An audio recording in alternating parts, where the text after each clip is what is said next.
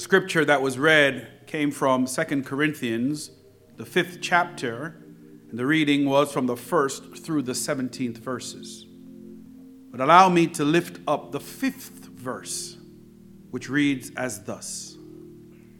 Now the one who has fashioned us for this very purpose is God, who has given us the Spirit as a deposit, guaranteeing what is to come. The way to hell is often through a broken heart. This is so because in a state of utter despair, we often run to sin, which provides at best a temporary relief because of its transcendent quality. If people in this state would learn to run to Christ instead, then they would have the opportunity to experience the love of God in a way that they could never otherwise. Having somewhere to run or someone to run to in times of need is essential to being able to function and survive as human beings. Whether you're willing to admit it or not, we need each other in order to survive. You are not where you are because of your own doing. Someone helped you to get here, and therefore you too have a responsibility and an obligation to help someone else get where they need to go. So having somewhere or someone to turn to in times of great need is essential. But how do you determine what or who that someone or somewhere should be? What serves as the qualifier that would make that someone or somewhere worthy of being your go-to in times of great need? Well, to answer that question, I will submit to you that the most important qualifier is trust. Trust.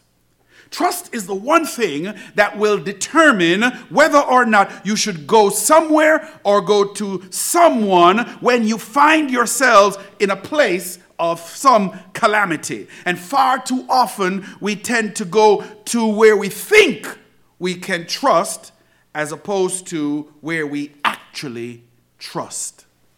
And when we do that, we end up getting disappointed again and again. Trust placed in the wrong thing never ends well. So today, I'd like to talk about where we put our trust.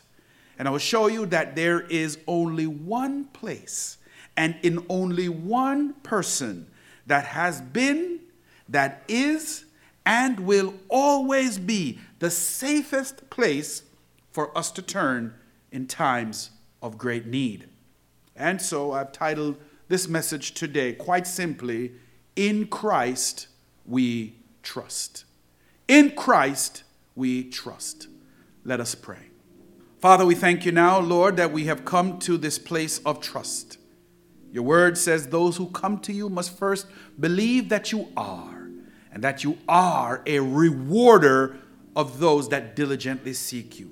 Thank you, Father, for being able to place our trust in you, knowing, Lord, that you only give good gifts and that we will reap our reward if we faint not. So speak to us now, Spirit of the living God, for your children all over the world are listening.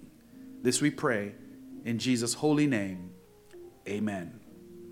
The fundamental creed of the church is that Jesus Christ is Lord. All churches that call themselves Christian are held together by this fundamental creed despite their cultural, historical, and geographical differences. This unity that Christ is Lord is expressed in the participation of the sacraments, both communion and baptism, which serve as a visible mark of this unity.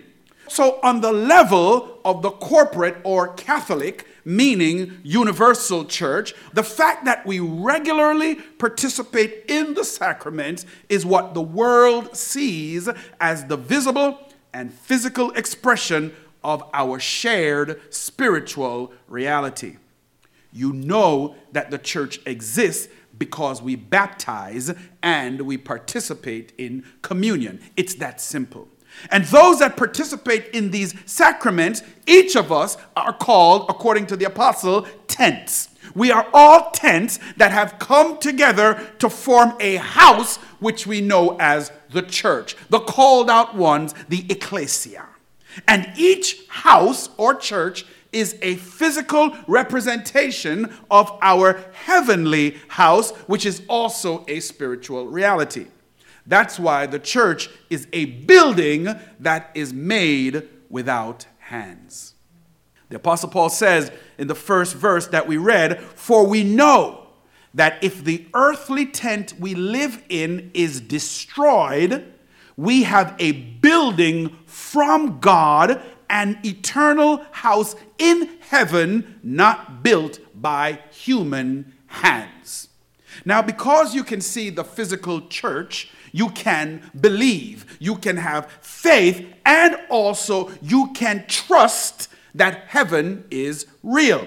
But not all people consider this to be sufficient evidence. The reality of the physical church is insufficient proof that heaven is real. So literally what that means is all the people outside of those who believe do not trust God. It's just that simple. So then what is trust? What is trust as defined by the world's standards? Well, the dictionary gives us 3 distinct definitions for trust. The first says, trust is defined as one in which confidence is placed. One in which confidence is placed. The second definition says it's a dependence on something future or contingent. Hope. And then third and finally, trust is defined by the Merriam-Webster dictionary as a property interest by one person for the benefit of another. So, basically, trust is having confidence in someone. Secondly, having dependence on something future. And also, third, a property held by someone for the benefit of someone else. I know you can see where we're going. So let's look at each in succession, because I think right now in our nation and in our world, we're having a hard time trusting the things that we see, trusting the things that we hear, whether or not it's on social media, whether it's Facebook or YouTube or even the evening news. It is hard to trust because, one, there is a deficiency in confidence in someone. There is a dependence on something future that might not be real, and there is no property or anything at all that you can count on. So let's look at the first, having confidence in someone. To have confidence in someone means that there is something about the character, the ability, the strength, or truthfulness of the person to whom you are willing to make an investment of your emotions.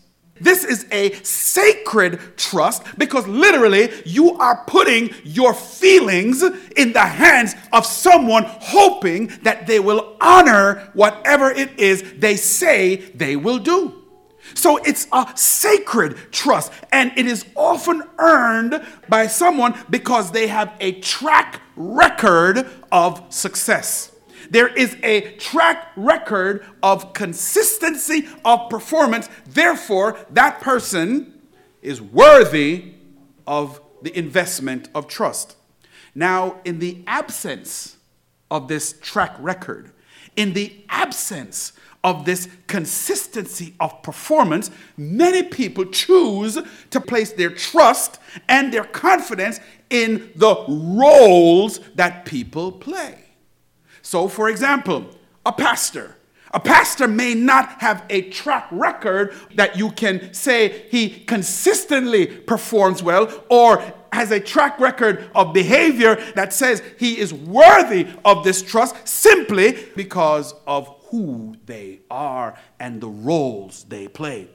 A minister often becomes, for people, a symbol of our Christian faith in the eyes of many people, both in the congregation and in the wider community. And as a consequence, people generally expect their pastors to be models of integrity, and so congregants entrust themselves to the minister's care, whether they have earned it or not. Effective ministry, then, can only occur within the climate of trust. That is, only when people believe that their pastor will always look out for their spiritual benefit. And this connection between truth and ministry means that a betrayal of trust destroys the very conditions that make ministry, genuine ministry, possible. It is important that when I stand in this pulpit, that what I say to you is not only what I believe to be true, but is supported by the scriptures. I don't tell you what I want you to think. I don't tell you what I think you ought to do. I tell you what the Word of God says. And for you to decide whether or not it is trustworthy in your lives and worth the investment. So to place confidence in someone really means, quite simply, you have to be willing to let that person hurt you. To place confidence and trust in someone means you have to be willing to let that person hurt and disappoint you. Now, the Bible makes this point in Romans, the 3rd chapter, and the 10th through the 12th verse. Here's what it says. As it is written, there is none righteous, no, not one.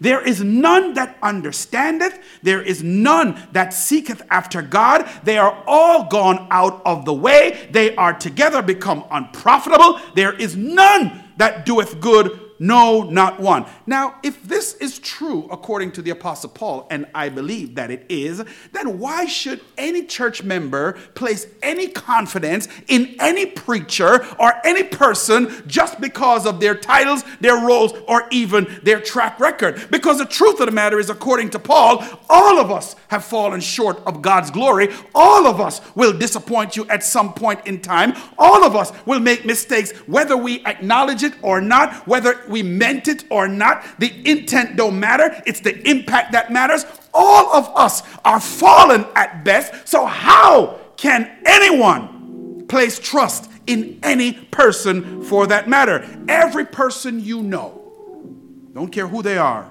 at some point will disappoint you if they haven't already done so on some level. Better yet, haven't you yourselves disappointed other people? So why should anyone trust you to the level that you want when you can't even trust others to the level that they might want?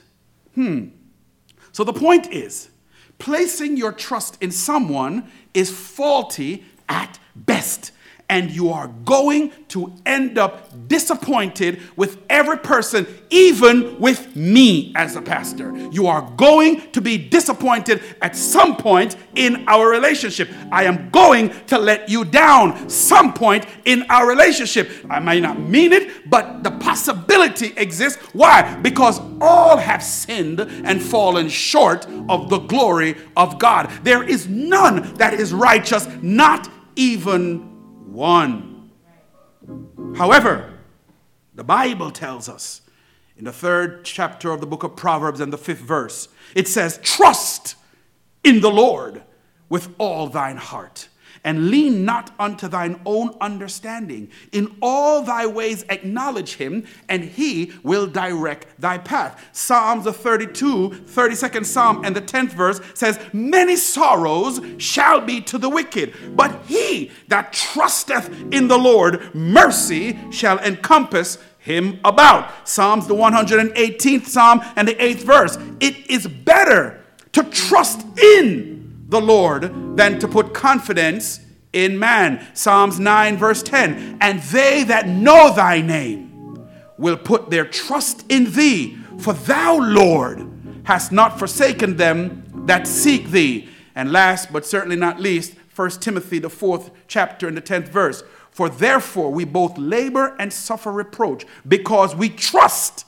in the living God, who is the Savior of all men, especially of those that believe. These texts that I have just read to you are giving witness to Jesus Christ. And the testimony is that Jesus Christ not only has a track record of consistency of being there for you, but he is your rock in a weary land. He consistently brings you shelter in a time of storm. He consistently heals your mind, your body, and your soul. And Jesus Christ has never let you down. So when you think of all the people in your life, Christ alone stands as the only one that has never failed you and in whom you can have full confidence. He'll never leave you. He'll never forsake you. Why? For in Christ we trust.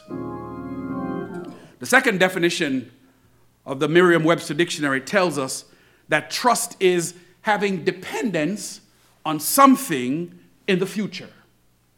Our text says in verse 5, now the one who has fashioned us for this very purpose is God, who has given us the Spirit as a deposit, guaranteeing what is to come. Did you hear that? The text said that God himself, who fashioned us for his very purpose, has given us a deposit of his Spirit, guaranteeing us what is to come. The scripture makes it clear to us that there is something to come for which we do not yet see.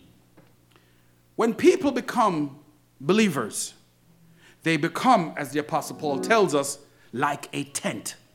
And by being like a tent, we became the dwelling place of something very special. It is what Paul says is a deposit in us, which is the Holy Spirit. So for every person who believes, you have a deposit called the Holy Spirit.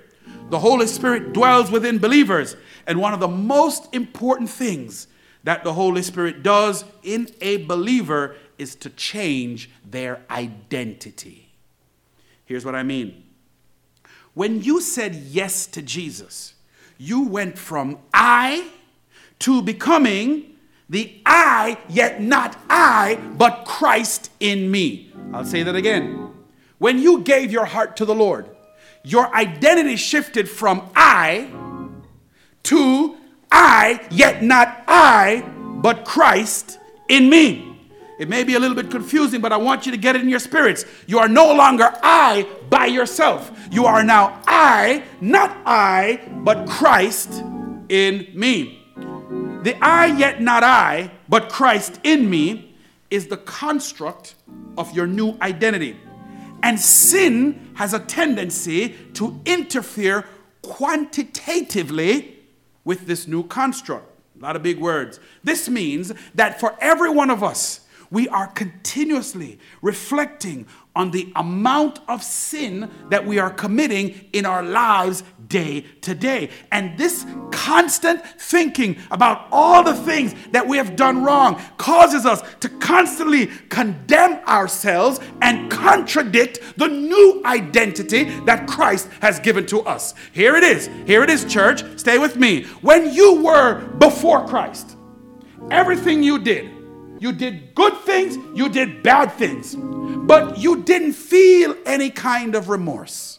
Then you found the Holy Spirit. The Holy Spirit comes into your heart. You now recognize that the old you didn't die, but there's a new you that is starting to emerge. You're becoming a new creation. Something is different in your lives. And the I, yet not I, but the Christ in me has now started to take over. And the things you used to do, you don't want to do them anymore. The places you used to go, you don't want to go anymore. And you have this constant battle between life in the world and the life of Christ. We call this the schizophrenia of the believer. It causes you to fall prey to disbelief and lies, which forces you to run to idols again and again.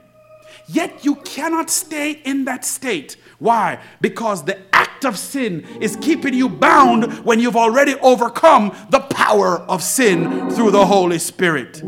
You vacillate between forgiveness and condemnation.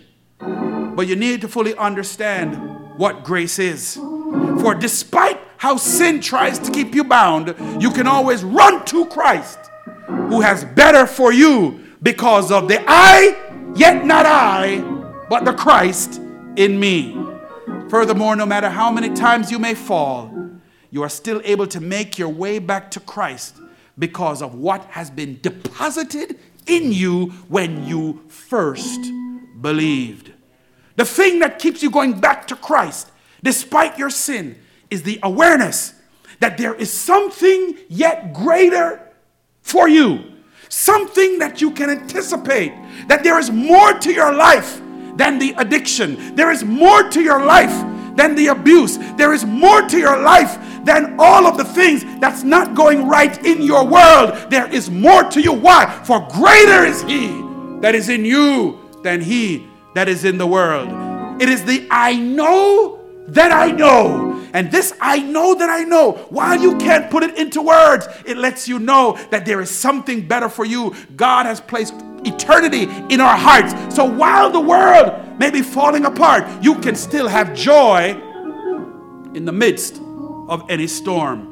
And it is a hope and trust in something that has not yet happened, but that you know is your destiny. And this is why you can declare, in Christ we trust. The third and final definition from the dictionary was that trust was a property held by someone for another person's benefit. Some property that's being held in trust for someone else's benefit. Our text again tells us, for we know that if the earthly tent we live in is destroyed, we have a building from God, an eternal house in heaven, not built by human hands. The idea here, church, is that God is holding property in trust for us. The idea of a house is very prevalent throughout scriptures, and to fully appreciate it, I need us to take a quick journey to Hebrew culture and history. When God called Abraham from the land of Ur, he said he wanted him to go to a place that he would show him. Abraham had no idea where this land was, but he went on faith, believing that and trusting God to lead him to that place. So Abraham from that time on and throughout all his generations followed God and became nomads, moving from place to place without a land or a house of their own. Likewise, you and me, brothers and sisters, as believers, we know that this earthly place is not our home. And we, like those Israelite nomads, we're wandering from place to place, trying to find a home in these earthly bodily tents. And as we're moving around, pitching here and pitching there and pitching everywhere, we sometimes find ourselves in the church of God as a house made without hands. But we walk around knowing that this earthly tent is decaying and it's being destroyed. But Paul says, for we know that this earthly tent we live in is being destroyed. This body, we have a building from God, an eternal house in heaven, not built with human hands. Stay with me, church. This is what we as believers look forward to. And it is a house that is placed in sacred trust by Christ's death on the cross. This is why Jesus says, I go to prepare a place for you, that where I am, there you will be also. Christ is our hope and resting place. And that's what we are to understand when we read scriptures like Psalms 90 that says, Lord, thou hast been our dwelling place throughout all generations. The Lord is your place of refuge. And that is the basis of our hope. Hebrews 3 says, Christ was faithful as a son over his house, whose house we are, if we hold fast our confidence and the boast of our hope firm until the end. As I prepare to close, Jesus himself is our shield and hiding place, and it is in him we find our rest. He is our home, that he is the one that is placed in trust that we will one day inherit. So basically the dictionary says to us that trust is 1, having confidence in someone, 2, having a dependence on something future, and 3, a property held by someone for the benefit of others. This is what the dictionary says trust is. And all of these definitions, I believe, are true for how we can place our trust in Christ. For in Christ, we have confidence in his track record of never failing. In Christ, we know that he who has begun a good work in us is faithful to perform it until the day of Christ Jesus. And finally, in Christ, he has always been our dwelling place throughout all generations. And he has prepared a place for us to go, that where he is, there we shall be also. This is why we say, in Christ, we trust. Inscribed on our currency of this nation are the words, in God we trust. But as I shared with you before, I don't always like to use the term God. Why? Because I don't know which God people are talking about when they say God. In fact, you do not need to look far to notice that the God that phrase is really talking about on that coin is really money. So to make sure that there is no ambiguity when I speak, instead of saying, in God we trust, I choose to say, in Christ we trust. Yet, while the saint I feel in me is continuously being harassed by the sinner that's still in me, I must hold fast to the truth that this rebellion in me is not the truth of me. The truth of me is the union that I have in Christ. Therefore, if the Holy Spirit is dwelling in me as a deposit, as the Apostle Paul says, then I cannot and I will not keep on sinning. But the Bible tells us that there is no condemnation to those that are in Christ Jesus.